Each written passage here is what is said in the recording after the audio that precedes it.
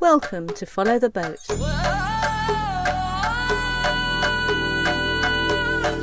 Tales not just from the high seas.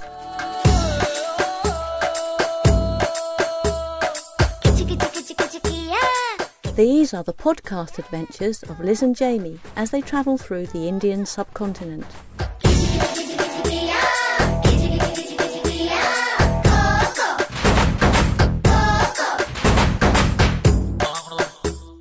So Jamie, we're in Agra and we've seen the Agra fort. That can only mean one thing. Surely it's time to go visit Taj Mahal.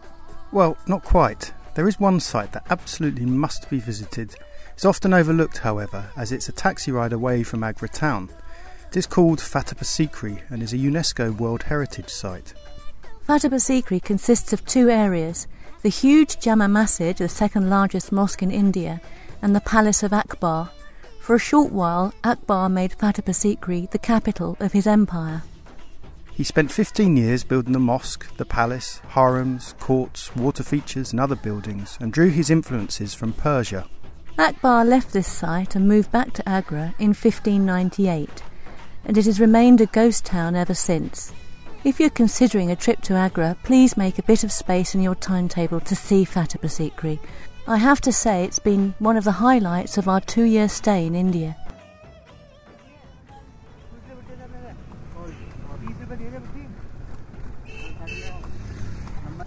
Where are we heading to now, Liz? We're going to Fatehpur Sikri and I'm on a sort of cart thing on the back of the... Sorry, my arm is aching here.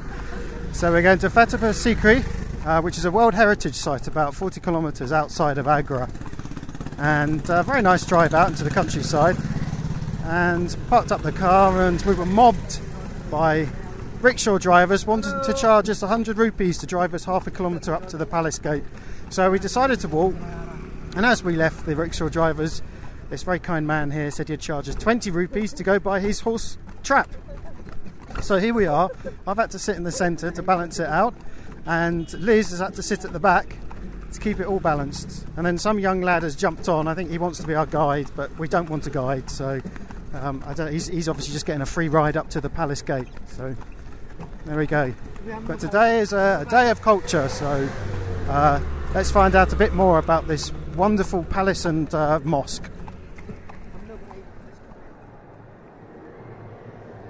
Well, we've braved all the touts, all the people telling us they want to be guides, that they make their students, and blah, blah, blah, blah, blah.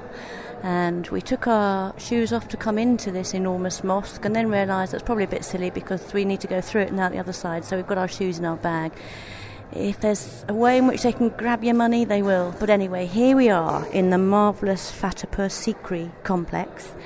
And at the moment we're in the Jama Masjid, which is an enormous mosque, absolutely huge. I haven't got the dimensions, but from where I'm standing on one side, I should think the distance across has got to be 400 metres. It's absolutely huge. All in red sandstone, so it's very reminiscent of the fort that we saw yesterday in Agra, and in fact was built by the same chap, Akbar. And he came to Fatehpur and Sikri, these little villages, and it was here he prayed to have a son, and extraordinarily it came true. And so he built the fort and the mosque here in honour of that event, and it for a short while, for about 12 years, it was the main area and the middle and the most important bit of the Mughal Empire before it moved over to Agra. So we're looking at a huge complex here, lots of decorative, highly decorative archways and columns, lots of inlay in the walls and in the ceiling, lots of domed ceilings, arched windows, and it's still a working mosque, so one has to be reverential here. I'm covered, my head's not covered, but I've got a long loose top on and trousers. Jamie's got long trousers on. Very cool in the mosque area itself, but of course the courtyard is out in the blazing sun, which is where the worshippers come and worship. So at the moment, really enjoying this beautiful mosque.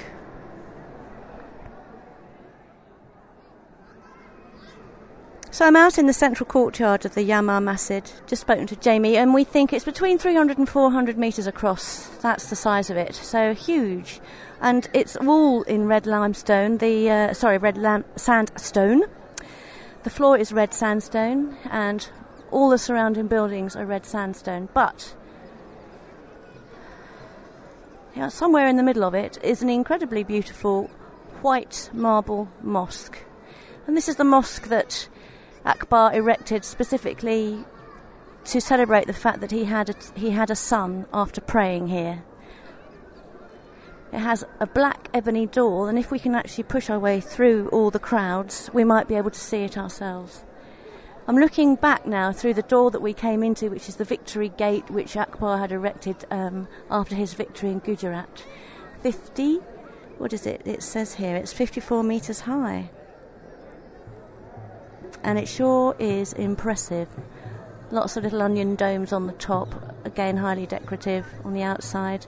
Not quite as decorative inside as the mosque area, which has got all the inlay, but very splendid. And in front of it there's a pool for washing, because obviously, as I said earlier, it's a working mosque, so if you're a Muslim, before you go into a mosque you wash yourself several times. You go up onto a slight platform in marble, patterned tile floor, and then up through and into the mosque. I can see now if we're allowed in. I'm not sure as infidels if we're allowed in or not, but we'll find out.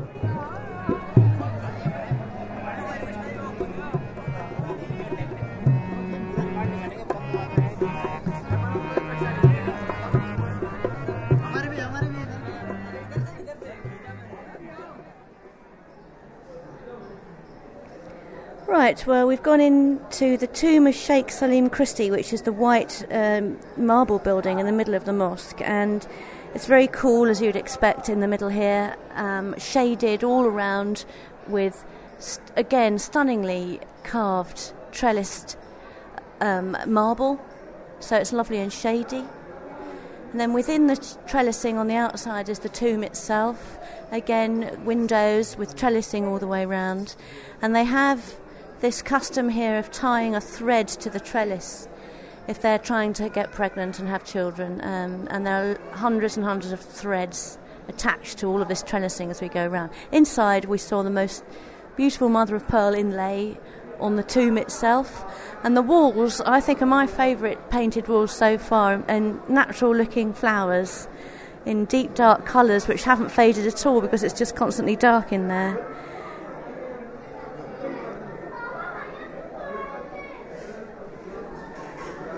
Everywhere we go, though, there are hundreds of people.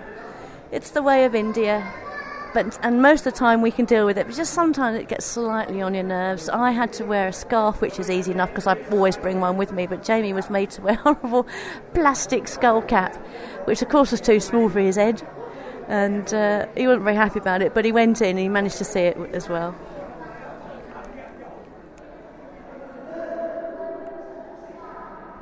Behind the tomb there's a series of rooms, again with all the usual decoration one would expect, but these rooms are full of tombs and graves. And there are no dates, that I can read, and there isn't anything telling me what they are, but I would imagine that they date right back to Akbar's time. And here is the gate to the tunnel, which supposedly runs all the way to Agra.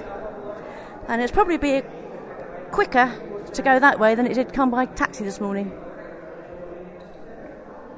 This is all open and anyone can walk around, around and between the tombs and the graves, which I find a little surprising. I would have thought that for everyone's sake and for the sake of the state of this place, that people wouldn't be allowed to walk on the tombs. It's rather disrespectful and whatnot. We've even got people selling stuff. Haha, good old India. Selling bits of tawdry old cloth around the cemetery.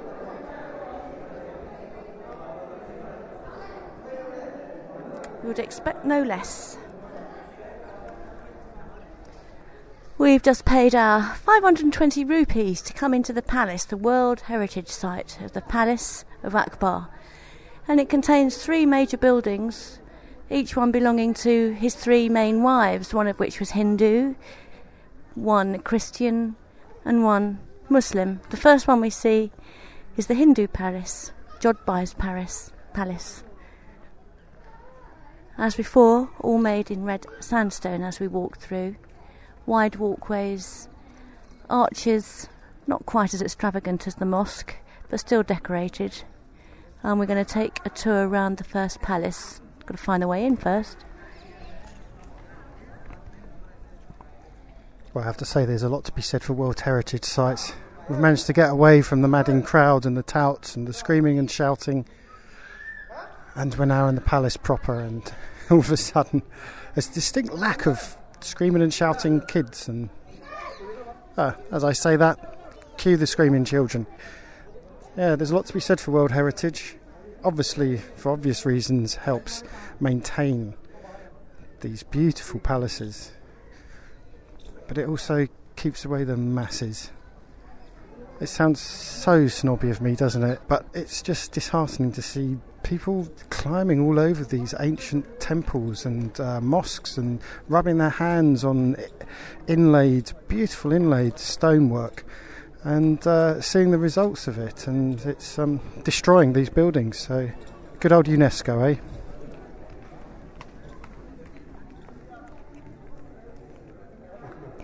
Now I'm sitting on the west side of the Palace of Jodhbai, Akbar's favourite wife and his Hindu wife, and she didn't do too badly, I have to say. It's an enormous courtyard, not as big as the one obviously that we saw at the mosque, but it's a fairly heavily built palace round a courtyard, oblong shaped, I would say 200 metres by 100 metres, and buildings all the way round it in huge slabs of red sandstone, covered walkways all the way round, columns again decorated, and I'm told, I don't have a guide because I couldn't face being talked at for the entire trip, so I'm just using good old Lonely Planet here, but we are told that it blends traditional Indian, Islamic and turquoise features. We've got Indian columns. By Indian, I guess it means the same as the ones we've seen over in Jaipur and in Agra. And it says it has Islamic cupolas. On the roof we can see those. And there's turquoise blue Persian roof tiles, which I've yet to discover, but when I do I'll let you know. So it's a blend of the best of what was available at the time. And we're in a World Heritage Site now, so it's a lot less crowded. There aren't people trying to sell us things and flog things, and it's a little quieter, I'm hoping, this recording you'll be able to hear. It's in very good condition. There's not a tiny bit of rubbish anywhere. There are potted plants around the courtyard, and the place is spotless. It's great to see such a place so well looked after. No access to the upper floors here, but I've just stepped back and seen that on one of the roofs there is remnants of a turquoise blue colour, which I guess must be the Persian roof tiles. And as I look up, we've got a much paler sandstone, a creamy yellow coloured sandstone, which has got the remains of some decorated, looks like painted decoration around it. This is on the outside of the building, so it would be hard to keep it against the elements. Jamie, can you explain to me why people find it necessary to come to places like this and shout at each other? It's beyond my comprehension.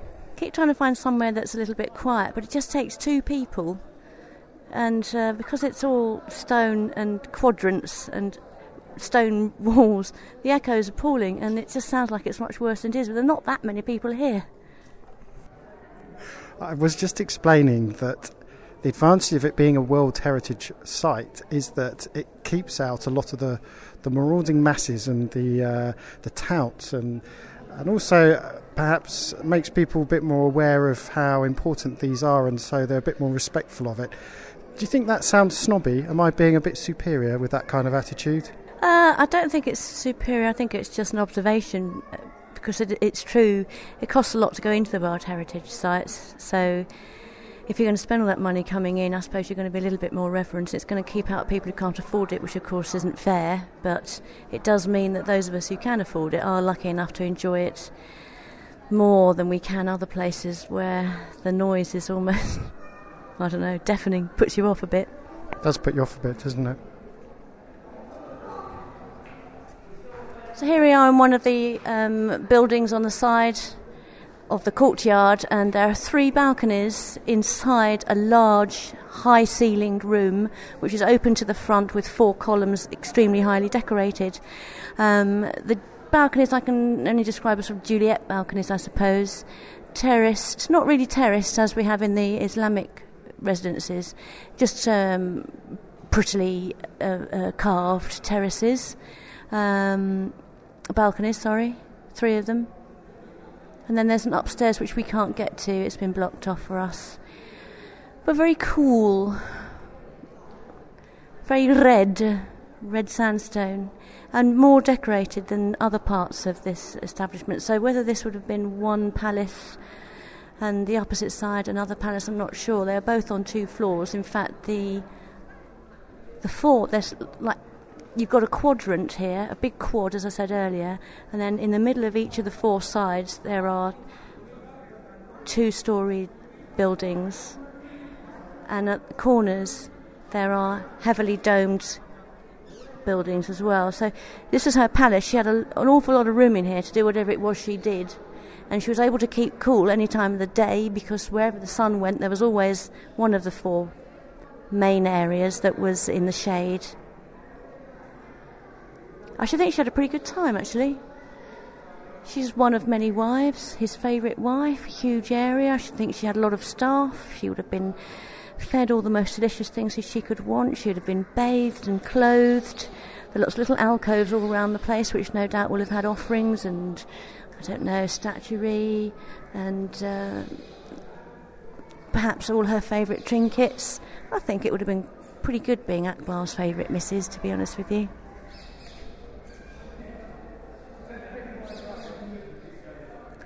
Well, we've left Jodbai's palace, the enormous great area that took up a good half an hour of wandering, and we've now ended up in the Christian wife's palace. We don't even get her name. And if I was the Christian wife, I think I'd feel a little bit snubbed, because it's basically a sort of glorified villa. It's very pretty. Domed ceilings, there's remnants of some rather nice paintings, and nice and cool and airy, but it's basically a house. Jamie, what do you think? Well, the first thing that I noticed was the medieval style painting on the ceiling, and I don't know if that's by design or by accident, that this is obviously the Christian wife's house. Clearly she didn't perform her duties as well as his Hindu wife, because her place is rather plain and much, much smaller and far less elaborate than his Hindu wife's palace. So, yeah, I think I'd be a bit miffed if I were her. I've just discovered that she has got a name, and she was Mariam. She was from Goa, where we've been, and not only that, she gave birth to the great Jahangir.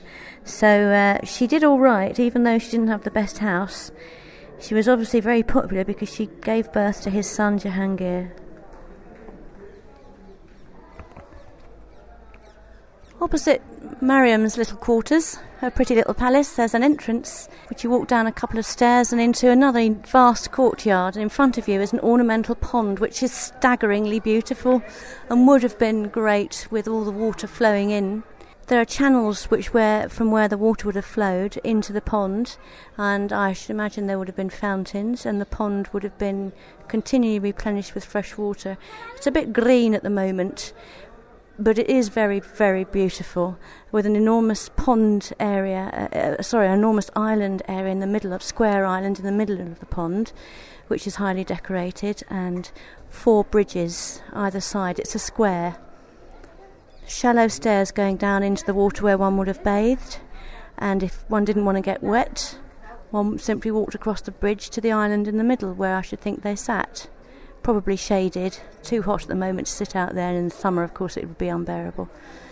And I'm standing at the moment in Akbar's private apartments, which consist of 2 rooms down below and 1 up the top, and then there's a terrace which we can't get up to. It suggested that he would have dined in here and kept his books. There are plenty of recesses for books and other trinkets and whatnots. Quite low, actually. There's a shrieking woman going past me. Quite low ceiling. Quite low, small columns. It's quite surprising, actually. It seems a little cramped after his Hindu wife's place. But what an incredible view he had. Straight across the pond, straight across an enormous courtyard to some more very fancy red stone buildings in front of us, which we'll go and have a look at in a moment. Does look fantasy-like.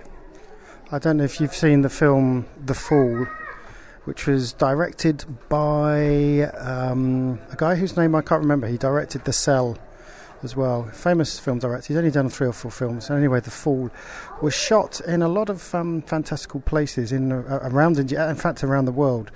I don't remember if this was one of those places, but it certainly has that feel about it, otherworldly. The film you're referring to, The Fall, was directed by Tarsem Singh, and you are correct, parts of the film were indeed filmed in Fatehpur, Sikri.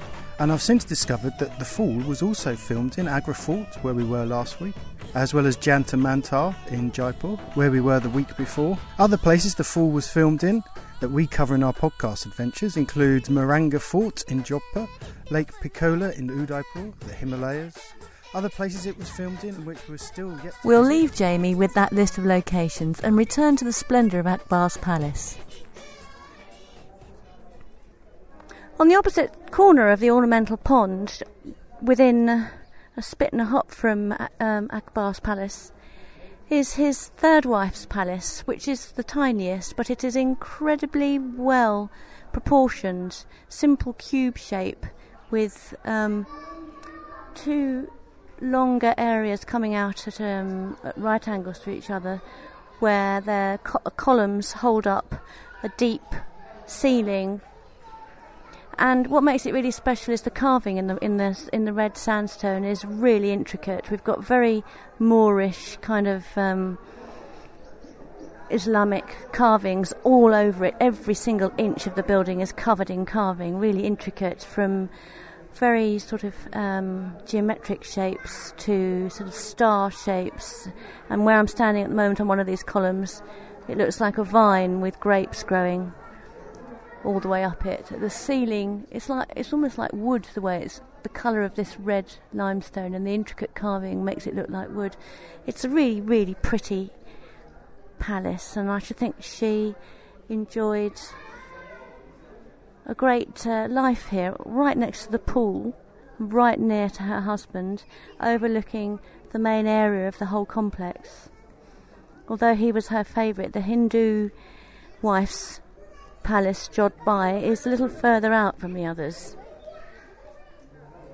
They call it here Anup Talao. This is the pool. A peerless pool called Kapur Talao by Jahangir is a pretty tank. It's 29.10 metres square. In its centre is a balustraded platform approached by 4 causeways, as I call them bridges, supported on short stone pillars, completed in 1575. It was intended for imperial amusement and private functions, and I should imagine they had a great time in there.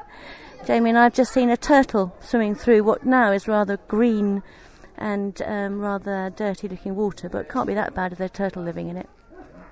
So this whole complex out here with the pool and his palace or his apartments and his Muslim wife's palace covers a vast area, and there are lots of other buildings within the area which we're going to have a walk round now. Well, we've just walked across the courtyard, which apparently is supposedly where Akbar played an ancient game of Ludo, and for counters he used slaves. Certainly big enough to use humans, I would imagine, and I'm sure he amused himself with his slaves in lots of ways in this area.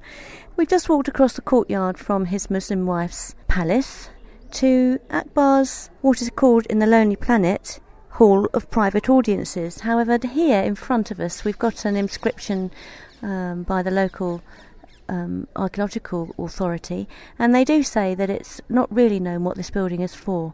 simple cube-shaped building from the outside, although simple, I wouldn't really say it was simple. In my opinion, it's quite elaborately carved, but the shape is a simple cube. 4 ways in, and inside what's really strange, in the middle there's quite a wide carved column to about 10 feet and intricately carved all the way around. Then it flares out to a diameter of about 6 or 8 feet at a height of around 10 feet, and then from that there are 4 arms that go to the corner of each of the cube as a kind of walkway, and inside again it's all highly decorated with a lot of carving, and no one really knows what it was for. They're saying here that it was in this guide that it was for private audiences, but I'm told from the inscription outside that it could have been used for anything, and there are lots of debates about what it was really used for, because it is the only one of its kind in the whole of India, and of all this architecture ever. They've never found another building with this very strange column and the radiating pathways to the corners. It really is staggering, and I should imagine this has contributed partly to it becoming a World Heritage Site because it's so unusual. Next to it is another flat area, which is the area for public audiences, which we've seen in most of the forts and the palaces, with a raised dais area for the king and other raised areas for his important people, and then a flat courtyard area where people would have come for public audience. But you do get the impression that this place was more for fun and for enjoyment rather than being a garrison. It's got 3 palaces belonging to the 3 beautiful queens. It's got courtyards where you play Ludo with slaves. It's got a very unusual looking cubed room with this extraordinary column in the middle, highly decorated. It's beautiful. We love it here. We think this is one of the best places we've seen, if only very slightly ruined by the enormous amount of noise that the tourists are making here. There's a kiosk area on 5 floors across from here on our right, looking across back over to the courtyard. The bottom layer has 84 columns, all of which are different, I am told, although I'm not going to check myself. And the top layer is just 1 kiosk height. This was really just a pavilion and a fun place. Again, giving the idea that this was more of a living and fun area to be, rather than the garrisons and the forts that we've visited before. So opposite the square building that nobody knows the real purpose of is the treasury, which has got 3 main rooms, and between each room there are corridors and doors, and within each of the rooms there are recesses, and some of the recesses have been broken open to reveal that they are hollow, and it's reckoned that quite likely they were used for storing all the goodies hidden beneath stone, so people didn't know they were there. Large building, high and airy, and would have been full of the guys who looked after all the dosh back then. One of the entrances has got some very ornate workings between 4 large columns. Apparently I read that they're supposed to be based on a serpent, a sort of Hindu serpent idea, and it's a square edifice sort of tacked onto this very chunky, strong building, and doesn't look to me as though it's really part of it, but it's there, and maybe it was a greeting or a sitting area outside, but very different to the rest of the inside, which is quite slabby, straightforward, and certainly for working in, and not decorated at all. I'm sitting on the bottom layer of the Panch Mahal, which is the 5-floored pavilion, and I'm looking at the 84 columns, and I reckon that each stone carver was given a different column, and he came up with a different capital, because they seem to be mostly the same at the bottom and through the column, but it's the capitals that are all different. And you've got some that are single, some that are double, and there's even 1 or 2 with 4 columns in one area. So I think perhaps each stone carver was given free rein to come up with his own design.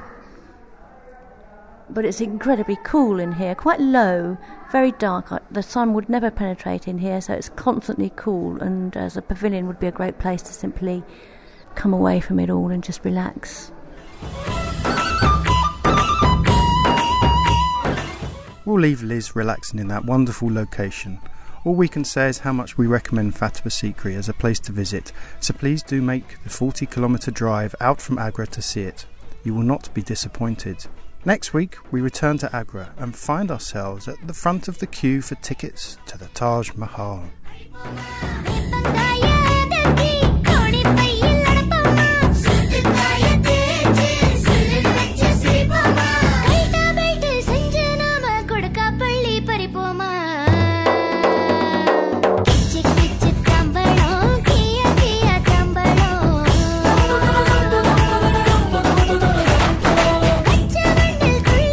Follow the Boat is a travelogue covering our exploits both at sea and on land.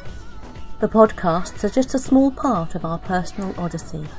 We invite you to visit followtheboat.com and share our adventure.